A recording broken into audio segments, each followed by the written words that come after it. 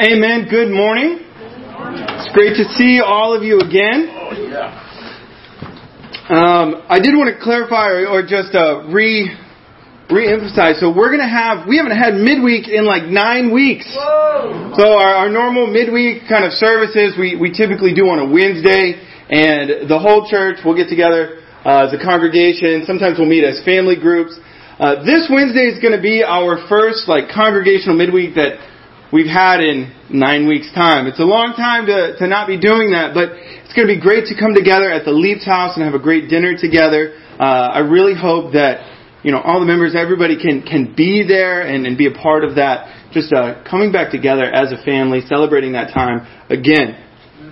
So before we jump into the sermon, why don't we go ahead and pray? Let's pray together. Father, I come before you, Dad, and I just pray and ask you to be with me this morning. Pray that I can be in step with your Spirit, God. I pray that my mind can be clear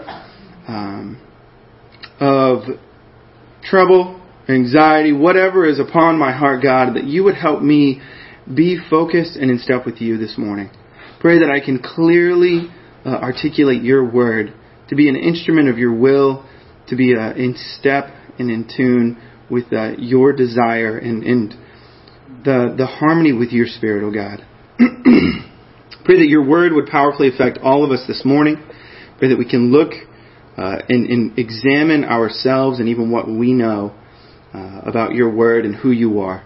But we come and we give thanks to you and praise to you in Jesus' name. Amen. Amen. So today we're going to be looking at Matthew chapter 16. We're going to be kind of going between some of the, going through kind of an account and looking at Jesus and the Apostle Peter's interaction. And looking at an account and trying to put ourselves in it and figure out what we can learn from it. But to do that, what I'd like to do is take a broader look at this story. All right? Doing our best, my goal is to do my best to help all of us be a part of that passage. I've got something in my throat, so excuse me. So to do that, though, what I'd like to do is I'd like to give us some context. If you got your Bible, you can turn to Matthew 16, and we will get there. But I want to create the background for the story that we're about to see. Right? And so our story, let's look at it this way. It starts with a young man known by the name of Jesus. He's grown up in this odd backwater provincial town called Nazareth. Trained mainly by his dad as a carpenter and a mason. He is not a scholar. At least not trained as one. And though untrained, around the age of 30, this man begins to travel and preach. He begins teaching as a rabbi. He is a remarkable speaker. Speaking with authority unlike any other rabbis, he begins to perform miracles while he preaches. He's preaching these powerful sermons about the coming of God's prophesied kingdom. Traveling around Israel, he begins to accumulate a few particularly devoted followers, like any rabbi would. He's so effective, though, that in a short time, with his speaking and through his miracles, we soon see hundreds and even thousands of people begin to follow him. Literally running in crowds to go and hear him speak. And from the beginning of his ministry, as I said, he's been preaching of this kingdom. This kingdom of God, which these Jewish people would know very well. Because they have been expecting for hundreds of years a Messiah to come. A Christ, the King who would come. And what he would do is he would establish a kingdom that would kick out the usurpers. And these Jews are living in a time where they're being overrun and oppressed by the Roman government, right? And here these Jews hearing this story and this incredible speaker, this man who's performing miracles at this time, and he's saying, the kingdom is coming. It is near.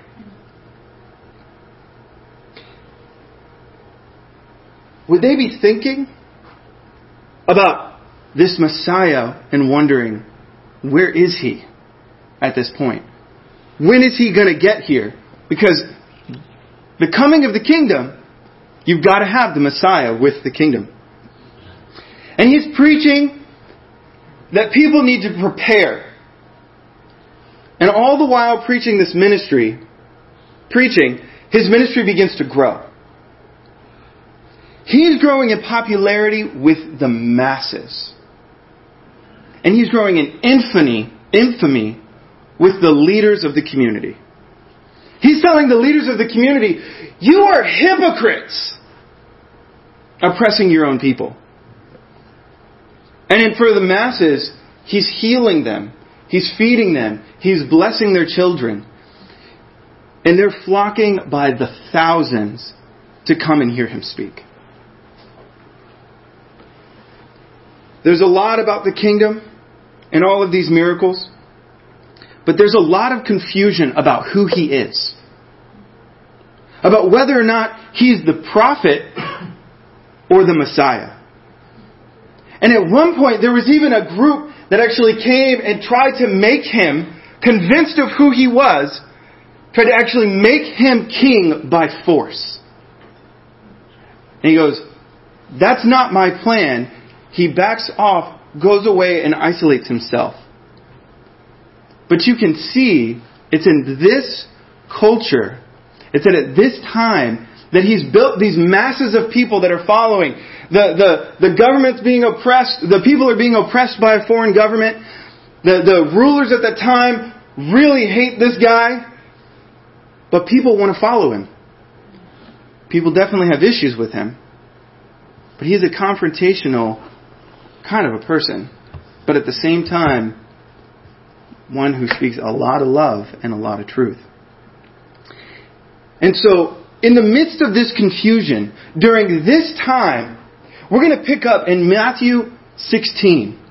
In a region near a city called Caesarea Philippi. I imagine this, Caesarea Philippi is a city next to these cliffs that sits in a valley. And a river runs through it. It's a beautiful city with an odd mixture of both Israelite architecture, Greek architecture, and Roman architecture. And as I envision that maybe Jesus is there with his disciples looking down from these cliffs at the city. Maybe having just been in or preached. And even some of those people in that city, maybe they have been ones that have heard Jesus preach. And so it's in this time of confusion that we pick up in verse 13. We're going to read through in pieces, but we're going to get our way to verse 27. Verse 13. When Jesus came to the region of Caesarea Philippi, he asked his disciples, who do the people say the Son of Man is? They replied, some say John the Baptist, others say Elijah, still others Jeremiah or one of the prophets. But what about you? He asked. Who do you say I am? Simon Peter answered, you are the Christ, the Son of the living God. Pause there. The title of this sermon, if you're taking notes, is What Do You Know? But I'd say this first point, and I'm going to have multiple small ones as we go through this, is what he knows. He knows, he just declared, you are the Messiah, the Son of the living God. You are the Christ, the Messiah, the Savior, the King, the one we have been waiting hundreds, if not thousands of years, over 1,000 years for. You're the one. What a declaration. To say that that's who he is. Peter's saying, I believe that you are the king who's going to establish a kingdom that's going to help us kick out the Romans and establish a physical kingdom. Because the Jews didn't understand that what he's trying to establish is a spiritual kingdom. Even Peter, I believe until Jesus actually was resurrected, he did not get that what Jesus was going to build was something spiritual, not something physical. So when he's saying, you're the king, you're the Son of God, you are the Messiah, think what he's expecting. He's just seen him get thousands of people to follow him. Some have tried to make him a king by force. Is he thinking like, I'm just waiting for you to say the word, I will draw the sword, I will go to battle, I will fight for you, I will die for you, I'll do whatever you want because I believe you are the Messiah. I don't know about you, but he believes it, he knows it, he's got the passion and the zeal that says, I'm willing and ready to go because I know who you are. Do you know who Jesus is? Do you know it with an intensity like that? That He is the Son of God, the Holy One, the Messiah? Are you ready as Peter's ready?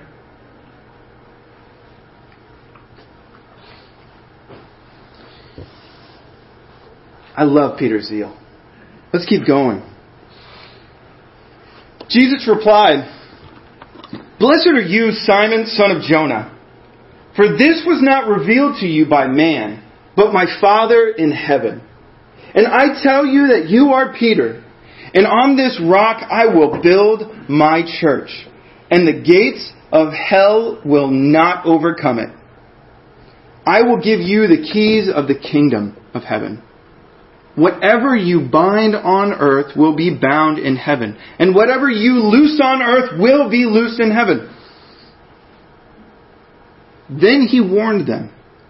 He warned His disciples not to tell anyone that He was the Christ. The power of what He knows. I would title this point, because He's saying, you are the Messiah, and Jesus says, you're right. I am. This is one of the first real proclamations that Jesus is the Christ by anyone. And He goes, because of that faith, He goes, I know who you are. Right? You have John the Baptist who said it before, but this is one of His disciples, and He's telling him, He goes, I'm going to set on your shoulders, Peter, the foundations of the church. And then he bestows upon him some of the most authority of any human being, second maybe only to Jesus Himself. He says, whatever you bind, whatever you say, I'm going to uphold in my kingdom. Whatever you allow, I'm going to uphold in my kingdom. Right? He gives him this incredible, incredible authority. He goes, this is the first time the word church is ever used in the Bible, by the way. It doesn't show up that many times in the New Testament, but this is the first time ever you see it in the Bible. And He says, on this church, right, or on this rock, I will build my church. And He's relating it immediately to the kingdom of God. If you're a part of His church, if you really are a part of His church, you are a part of His kingdom. Right? But He's saying, Peter, what you lay down is what I'm going to hold up in my church. That's an incredible amount of authority that comes from knowing that Jesus is the Messiah. For us, I look at it this way. I don't have the same level of authority that Jesus did, or that Peter did. Right? Peter was given that specifically by Jesus. But you have authority with what you know and what you believe in Christ. Do you exercise that authority? Do you speak with authority when you talk about what God's Word says? Do you understand that you have been made, if you've been baptized in Christ, you've been made a royal priesthood, a holy nation. You're a people that belong to God. In fact, you will judge angels. That's some authority right there. But thinking about what that means, what He knows gave Him power. But Jesus still tells him, don't tell anybody. Don't tell anyone that I'm the Christ. And I think He tells him that because He knows that Peter doesn't understand it all yet. He doesn't want to be made a king by force because that's not His plan. He gets that they don't fully get it yet. And that's why it says this. From that time on, in verse 21, Jesus began to explain to His disciples that He must go to Jerusalem and suffer many things at the hands of the elders, chief priests, and teachers of the law, and that He must be killed, and on the third day be raised to life. Peter took Him aside and began to rebuke Him. Never, Lord! This will never happen to you. Jesus turned and said to Peter, get behind me, Satan. You are a stumbling block to me. You do not have in mind the things of God, but the things of men. The danger of what he thinks he knows. See, he thinks he knows that he's about to be a part of establishing this physical kingdom. He's saying, I'm gonna help you. I'm going to be a part of establishing this physical kingdom. And then when he hears Jesus is going to die, he's like, well, how are you going to have a kingdom without a king? Never. This isn't going to happen to you. And Jesus rebukes Peter. And one gets rebuked and then he gets rebuked back, But he tells him, he says, you are not thinking of me according to God's terms. You're thinking of me according to man's terms. You're thinking of me as the world thinks of me, not as God thinks of me. You're trying to make me fit into your image of me and not how God thinks of me. Have you ever done that? I have. I've put my perception of what I believe to be true because it's what I was always taught was true. You ever been taught something that was not exactly on point? Totally bought into it because everybody else believed it was true. All of the Jewish people and the culture and the time, you know what they expected? They expected that Jesus would come and bring a physical kingdom. That the Messiah would come and bring that. But that wasn't God's plan. And there are times in this world and things that can deceive us because we put our image onto what we think God is actually saying.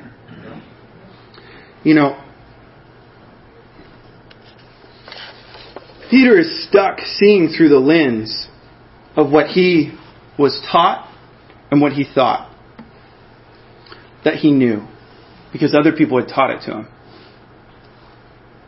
We can get into that same thing. For me, there's a couple wrong beliefs I've held at different times in my life. At one point, I really strongly believed, I said, you know what? I grew up kind of going to church and different things. I know that I didn't become a real disciple of Jesus till I was 20. But I grew up going to church. But one of the things I believed was that as long as I was in love with someone, it was okay for me to have sex with that person. Because it was really about it being about love. And love is a powerful thing, and it is a good thing. And a lot of my community really believed that. It's the example I saw in my parents' lives. It's the example I saw in a lot of people's lives. I had it confirmed to me by other people that I went to church with. Some would disagree, but there were others who were. And you know what I chose to see? I chose to see what I wanted to see. The convenient truth. Right? At times I've chosen to see, and especially as prevalent in our community is, that a love of money and of possessions and a love of wealth is okay. But God says, where your treasure is, there your heart is also. You can't serve both God and money. You know, we are in a culture that loves material possessions, right? We judge people so often by what they have rather than who they are, right? What they do, we take a perception. They do this, well, they're this type of person. They do that. We judge them. We put them in a place. We don't see as God sees. With money, a love of money is not something that's okay in God's church or with God's people, right?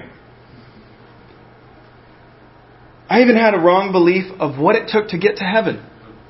I've been taught all my life that all I needed to do was just believe in Jesus and I would get myself there. And that was not true. That was not true. That's not what the Scripture said. That's not what it said for hundreds and thousands of years. But it's become a prevalent teaching in America because of the Reformation and after that, in the last couple hundred years. The thought is, just believe in Jesus and you will be saved.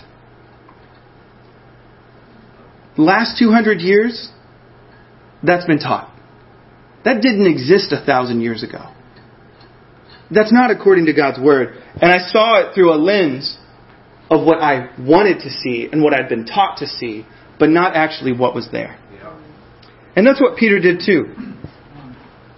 And the challenge is that he became a friend who tried to misguide Jesus. I was misguided by my friends because they told me something that was slightly askew.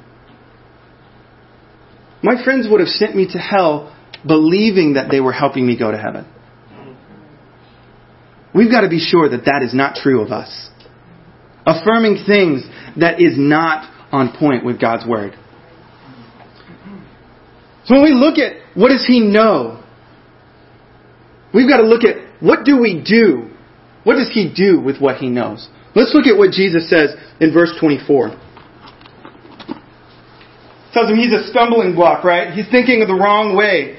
Jesus says, then Jesus said to His disciples, if anyone would come after me, he must deny himself and take up his cross and follow me. For whoever wants to save his life will lose it. But whoever loses his life for me will find it. What good will it be for a man if he gains the whole world, yet forfeits his soul? Or what can a man give in exchange for his soul? For the Son of Man is going to come in His Father's glory with His angels, and then He will reward each person according to what he has done. Jesus makes this odd statement, challenging those who would call themselves His followers. If you want to follow me, you've got to give up your life. Give up your life and all you hope to gain. And He says, and I will give you even more. Right? You want to save your life? Then lose it. Peter expected a world. He had a view of God's kingdom that would come and remove the Romans and go take over the Roman Empire and spread throughout the world. Right? A kingdom that would have no end. And that kingdom would do those things, but not in the way that Peter expected. Right? He had to lose that vision to gain God's vision. He had to lose his life, and eventually, actually, Peter himself would die on a cross. I don't believe that Jesus is saying everybody who follows me needs to die on a cross. We don't see that through the Scriptures. What He's saying is, you've got to bring your own device you've got to die to self. A cross was used as an execution device to kill someone. He's saying you've got to die to yourself. You've got to die to your sin. You've got to, you've got to die to the sexual immorality or the impurity. You've got to die to the greed, to the adultery, to the slander, the hate, the anger, the rage, all of these things. You've got to die. You've got to forgive. and let go of old hurts, right? To be able to make it. Because that old life doesn't hang on to those things. The new life doesn't hang on to those things. That's the old person. But he says, what can you gain? The whole world. You could gain the whole world, but what good is it? It's worthless, right? You know, what do people chase after in this life? They chase after money, right? They chase after relationships. Boyfriends, girlfriends, you know, the spouse, whether they call it husband hunting or wife. You're going out and fishing for a wife. I mean, it's people who go and they trade their lives in God. I've seen people leave God for a relationship. Unwilling to trust that, you know what, God is going to be the best relationship of my life. Pursuing careers, because my career is the most important thing to me. I'm going to make sacrifices in my spiritual life to succeed in my career. We should never sacrifice our walk with God for anything in this world. Because you can gain the whole world in this life. You can be famous. You know, you can make it to the NBA and lose your soul. You could win the Pulitzer Prize for writing. You could become exceptionally wealthy, the president of whatever company, and not make it to heaven. You could marry the most handsome man, literally the most handsome man on the planet, or the most beautiful woman in the world. You can't take them to heaven with you unless they belong to the Lord. And still, then they're not yours when you get there anyways. Right? But, you know, we look at the scenario. What do we chase?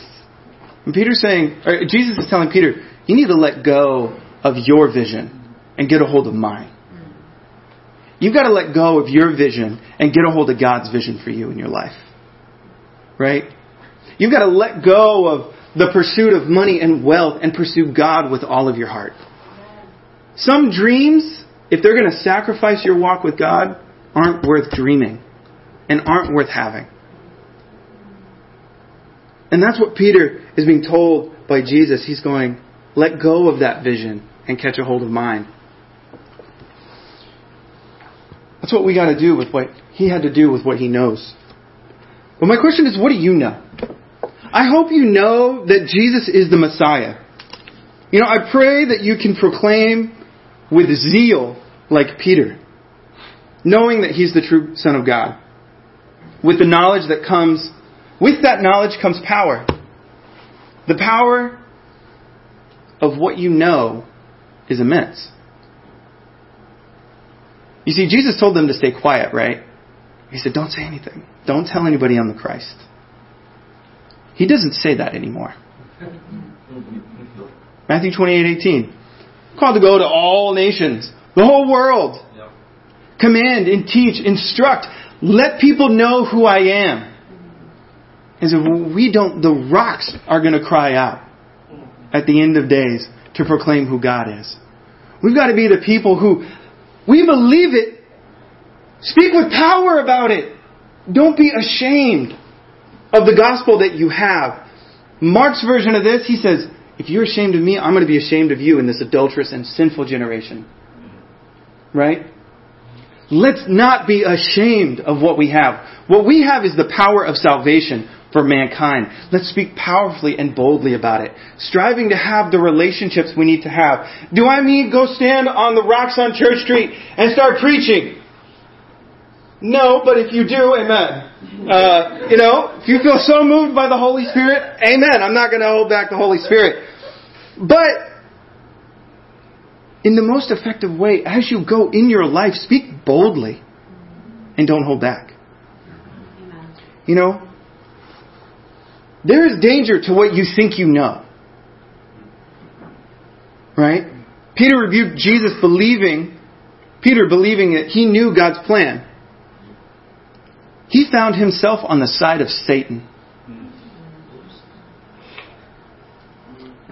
Inadvertently working against God's plan because he followed the world's thinking, his family's thinking, rather than God's teachings. There are many people who believe many wrong things because they were taught by people they really trust. We need to be people who carefully examine God's scriptures. I don't have a problem if you question me. I have a problem if you don't question it. And dig into the scriptures and find out for yourself. Because it's got to be God's word that ultimately persuades and helps you know Him. It's going to be His word which will judge you at the last day. I will do my best, but I am a human being and I am flawed. I will say wrong things. And I will have wrong perceptions. And sometimes I'll have wrong advice. And I'll do wrong things. We should be careful of the dangers of what we think we know. Of the lens that we were taught to see things through. We live in a Western world 2,000 years away from this teaching. Examine carefully. Even think of how you have been taught wrong. Even our society has been taught wrong of what it takes to become a Christian. It takes much more than just a belief in Jesus to get there. We are saved by grace and we're saved by faith. However, we're also saved through obedience to God's word. And so when Peter says things, Peter, the man who has the keys to the kingdom in Acts 2 says, repent and be baptized for the forgiveness of your sins. We must acknowledge, you know what? That's different than what I was taught. Maybe I should really consider, do I need to really repent and be baptized for the forgiveness of my sins? Our culture would, in many places, will tell us no. Many friendly faces with loving hearts and open minds and loving hearts towards God will tell you that you don't need that. But God's word will tell you differently. I pray that we don't end up on the side of Satan to become a stumbling block for people. Even the good friends can be on the devil's side. So what do you do with what you know? If you know Jesus is King, it means give your life over. Trust Him. Maybe you've forgotten recently. Maybe you've wandered, or maybe you felt like I need to be more committed. You cannot pursue academics, your career, your boyfriend, your girlfriend, your spouse, sports, your kids' sports, your family, above your commitment to God. If you do this, it's very likely that this life is all you have waiting for you. We've got to lose this life to gain much more. You can gain fame and fortune and success at the expense of your soul. Nothing in this life will ever be worth it. The most beautiful woman, the most incredible man, the best job, our kids getting into school or going to college or getting great degrees or going and being in professional sports, none of that matters if they don't get to heaven. And the best way to get them to heaven is get yourself to heaven. Don't make sacrifices for that. When I knew Jesus, I knew I wanted to serve Him. When I knew I wanted to serve Him, I dug into His Word. I figured out what it meant. I got baptized. I committed myself to Him for the rest of my life. I was made a new creation. I pray and I hope that you answer this question for yourself. What do you know? And what will you do? Amen.